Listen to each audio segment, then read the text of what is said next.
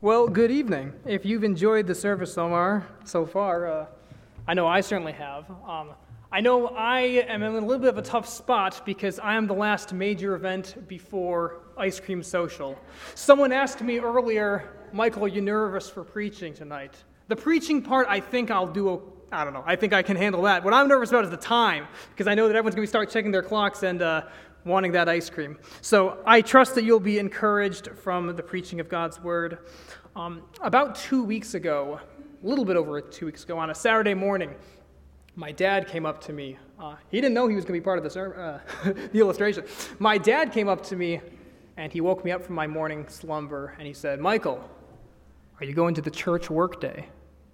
And I had forgotten all about the church workday. And immediately in my mind, a million excuses kind of flashed into my head about good reasons why I didn't need to go, right? I'm tired. I have a busy day. I had to prepare for Sunday school the day later.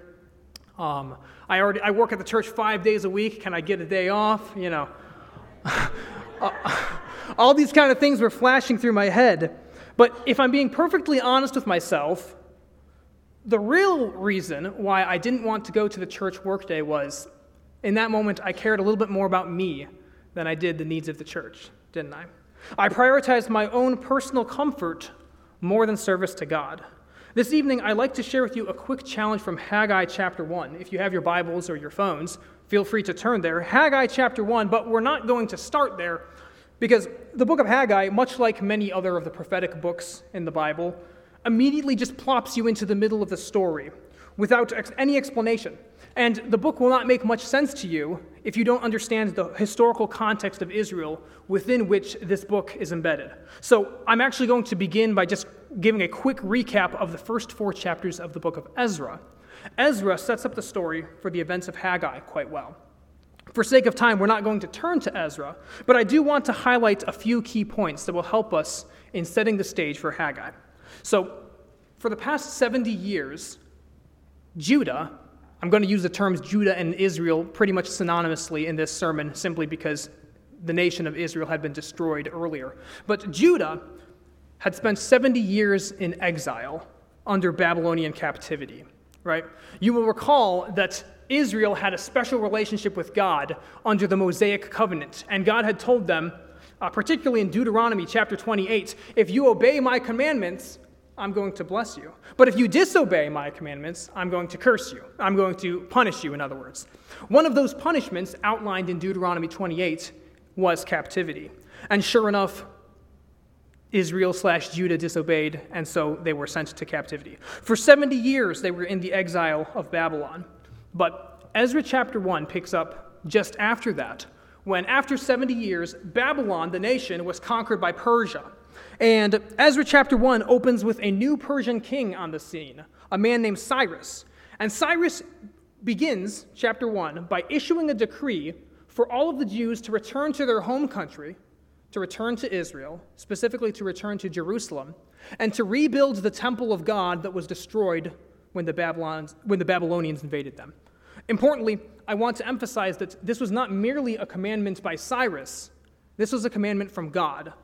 Verse 1 of Ezra chapter 1 says, "The Lord stirred up the spirit of Cyrus, king of Persia, so that he sent a proclamation throughout all his kingdom." Right? So this was God's commandment. Ezra chapter 1, the command is given to rebuild the temple. Ezra chapter 2, the Jews go. Ezra chapter 3, they start reconstruction. And at first, things are going very, very well.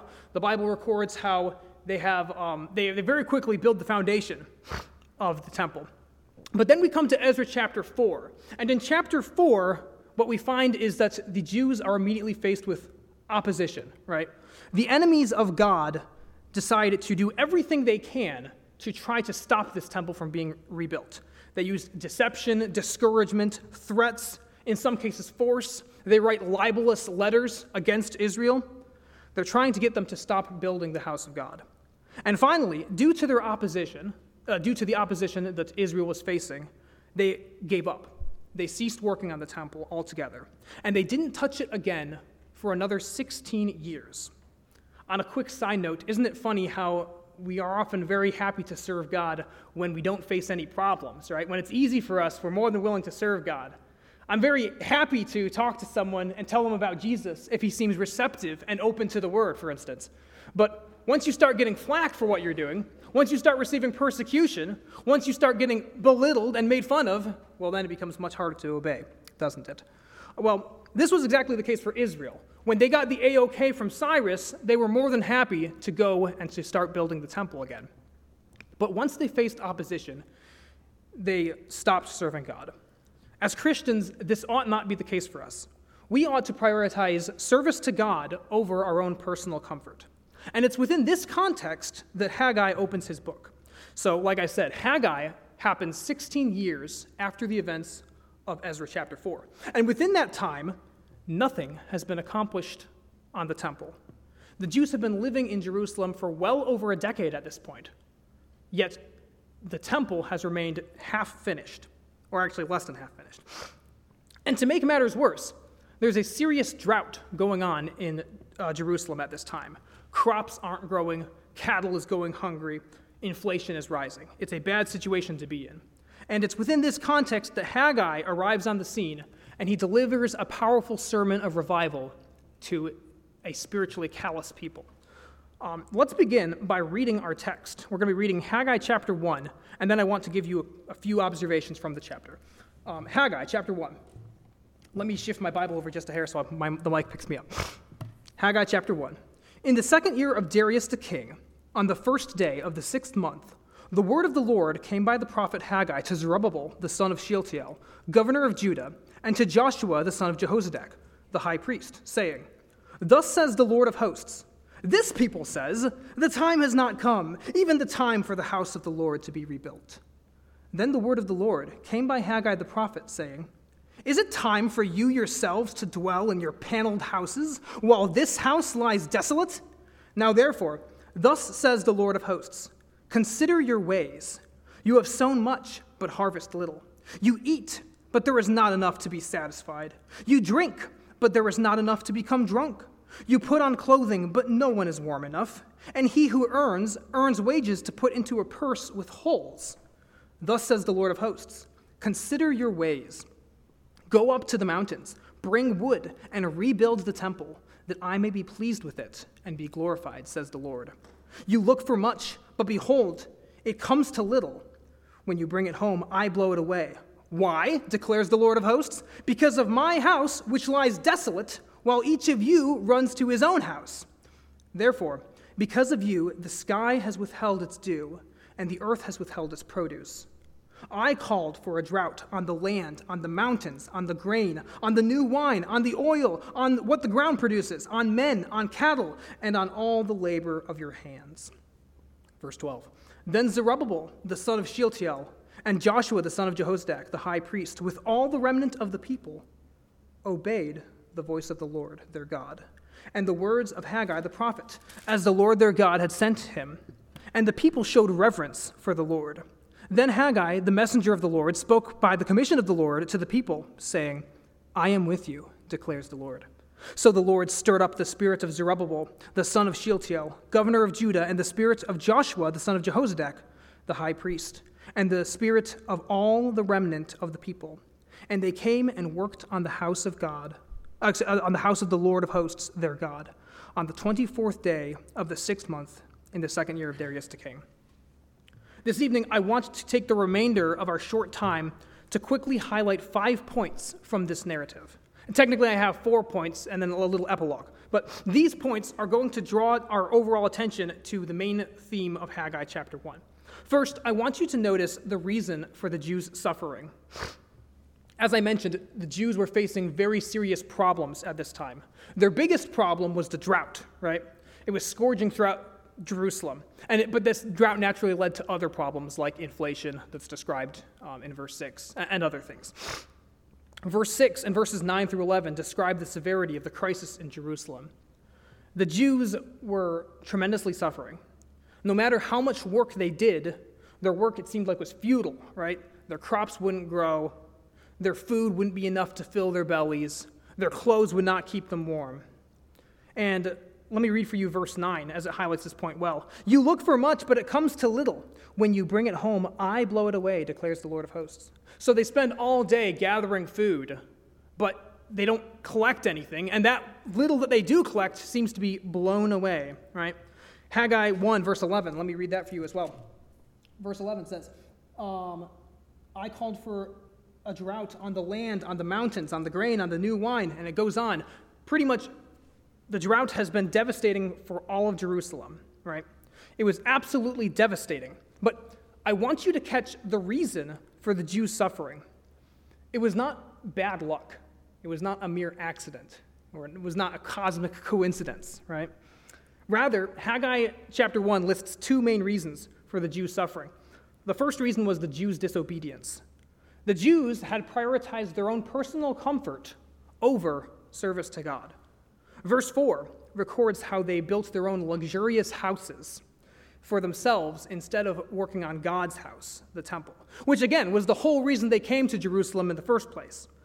In verse 4, Haggai rhetorically asks the question, is it time for you yourselves to dwell in your paneled houses while this house, the temple, lies desolate?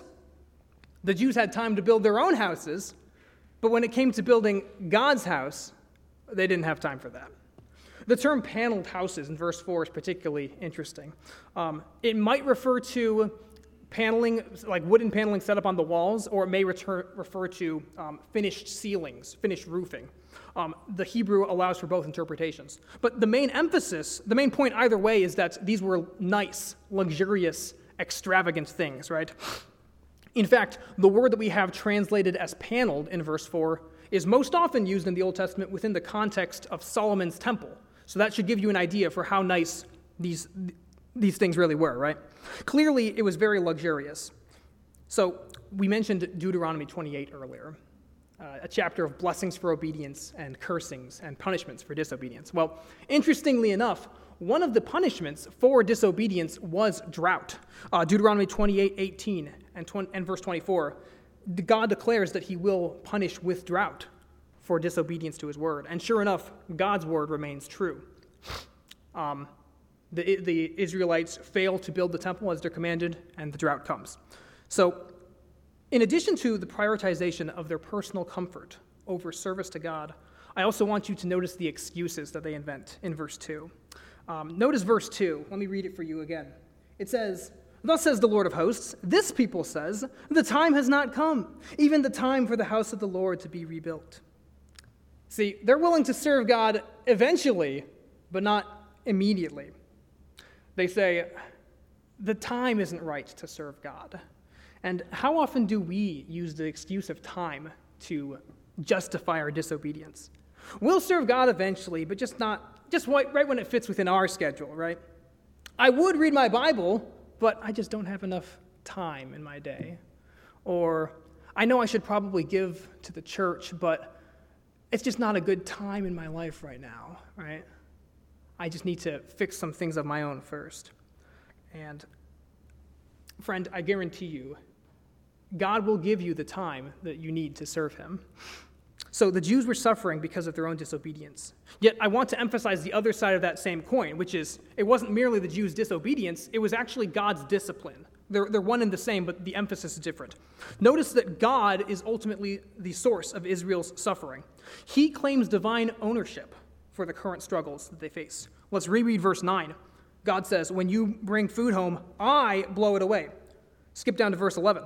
"I called for a drought on the land, on the mountains, on the grain," and so on. Again, God is punishing his people according to the Mosaic covenant. Yet God makes it clear in verse 10 that he is punishing them because of their sin. Verse 10 says, "Therefore, because of you, the sky has withheld its dew, and the earth has withheld its produce." So, while God was the source of their suffering, he was not ultimately the cause. Their sin brought about their suffering. Now, I need to be careful with my application here, because we are not under the Mosaic covenant. As New Testament believers, we are not blessed for our obedience and cursed for our disobedience in the same way that Israel was. And I think it would be a wrong application to suggest that every time we suffer, that's the result of personal, individual sin, right? In fact, the book of Job illustrates this point very well.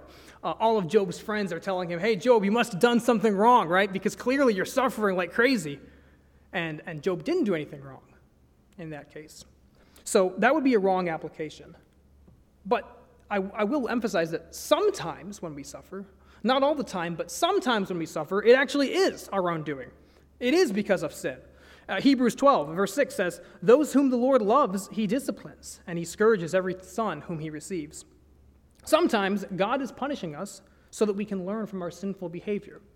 So therefore, when we face trials, it's good to at least ask the question, is God punishing me because of some sin in my life? And that's the main emphasis of my second point.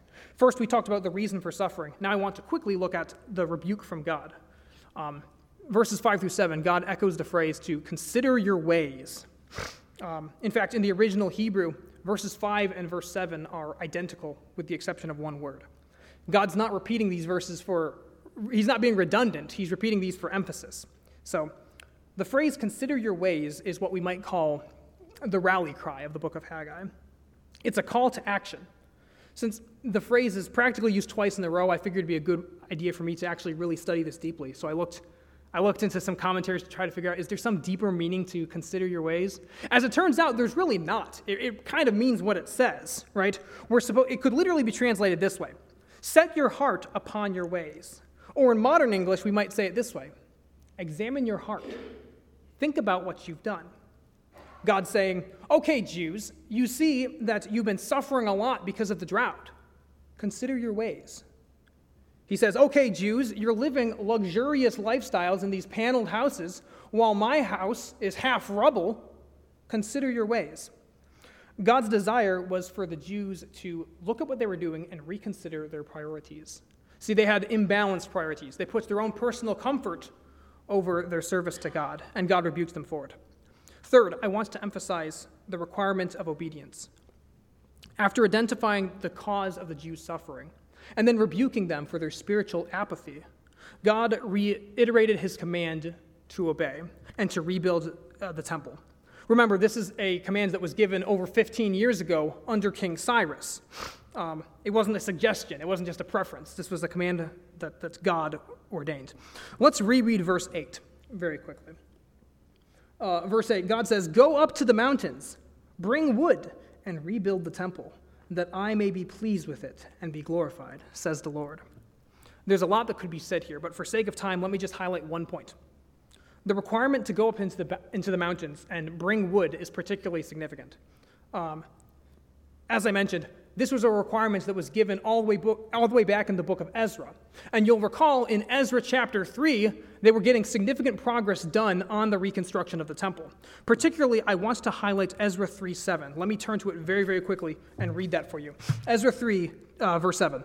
"Then they, the Jews, gave money to the masons and carpenters, and food, drink, and oil to the Sidonians and to the Tyrians, to bring cedar wood from Lebanon to the sea at Joppa, according to the permission they had from Cyrus, king of Persia."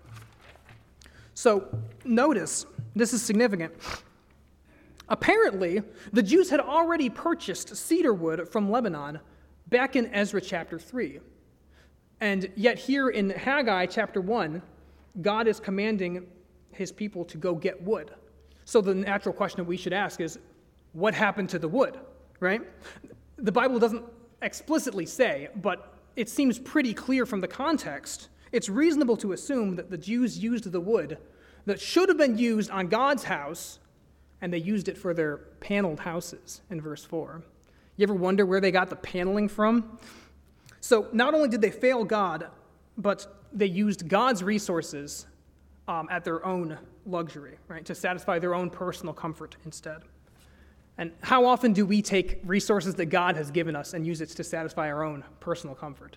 I'm not merely talking about financial resources, though that's certainly included, but God has also given us each talents and abilities and gifts with which we can serve him, right? But because we value our own comfort, we use it for our own purposes, right?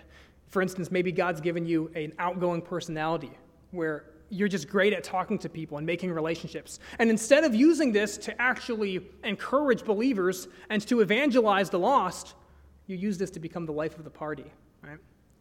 You take God's resources and you convert it selfishly to your own priorities. So verse 8, God reissues the requirement of obedience. Finally, I want to look at verses 12 through 15, which emphasize one final point, the response of the people. So how did the people respond to the sermon that Haggai preached? Right? Well, if Old Testament history is any indicator, we would assume that probably they would reject the prophet of God, probably persecute him, and keep on sinning. But Haggai 1, verses 12 through 15, is quite interesting in that it records a very different story, as we read. We see what can only be described as one of the greatest revivals ever recorded in the history of Scripture. Right? Let me read for you some of Haggai 1:12. It says, "All the remnant of the people obeyed the voice of the Lord their God and the words of Haggai the prophet, as the Lord their God had sent them. And the people showed reverence for the Lord." The Jews had a complete and an immediate change of heart that could only be, it reminds us, it's reminiscent of the complete 180 that the Ninevites do after hearing the preaching of Jonah, right? It's just an immediate response to God's preaching. It's incredible, actually. The revival amongst the Jews is an amazing display of God's power and his grace.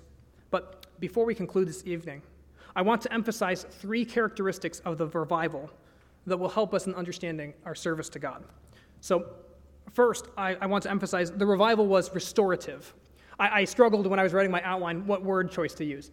By restorative, I simply mean it was reconciliatory, right? So you have Israel on the one hand, and you have God, and because of Israel's sin and disobedience, that relationship has been strained, not severed.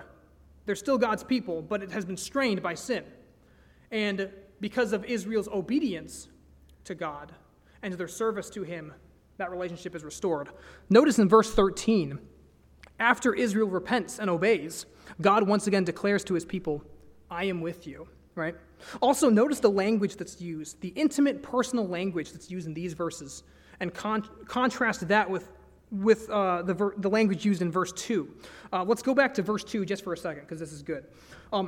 Verse 2 says, "Thus says the Lord of hosts, this people says, the time has not come for the house of the Lord to be rebuilt." You catch that? Normally, when God's talking about the children of Israel, he talks about my people.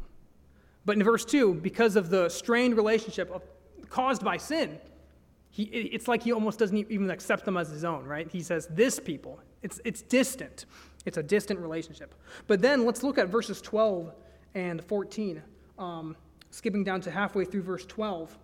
"They obeyed the voice of the Lord their God." You catch that? "And the words of Haggai the prophet, as the Lord their God had sent them." Verse 14. Halfway down. "And to the spirit of all the remnant of the people, and they came and they worked on the house of the Lord of hosts, their God." So we have a relationship that's strained by sin, but it's reconciled, it's restored through obedience. Second, I want to emphasize that this revival was initiated by God. Notice verse 14 very closely. So it says, "So the Lord stirred up the spirit of Zerubbabel, the spirit of Joshua, and the spirit of all the people." Now, who is doing the ultimate action in verse 14? Well, sure, it's the people who are building the temple, but notice that God was the one that stirred their hearts, right? It is God who produces true revival in our lives. It reminds me of what Brother De Palma was saying, right? It is. We can't take credit for these things. It's God who uses us. And we might show the results of the change, but it's ultimately God who produces the change. And it is always an act of God when man is spiritually moved to obey him. So finally, I want to give you one final point about the revival, and that's that the revival was immediate. Notice verse 15 actually gives us the exact date to the very day when this event occurred, which is pretty cool. It makes us, for those who want to do a deep study, it's very helpful, right? So we can compare this date when they started rebuilding the temple to the date listed in Haggai 1:1 when they heard the sermon for the first time. And you see, when you do the math, it took them just 23 days to start building the temple again. And then you do more math and you say, well, they had to go back to the mountains, get the wood.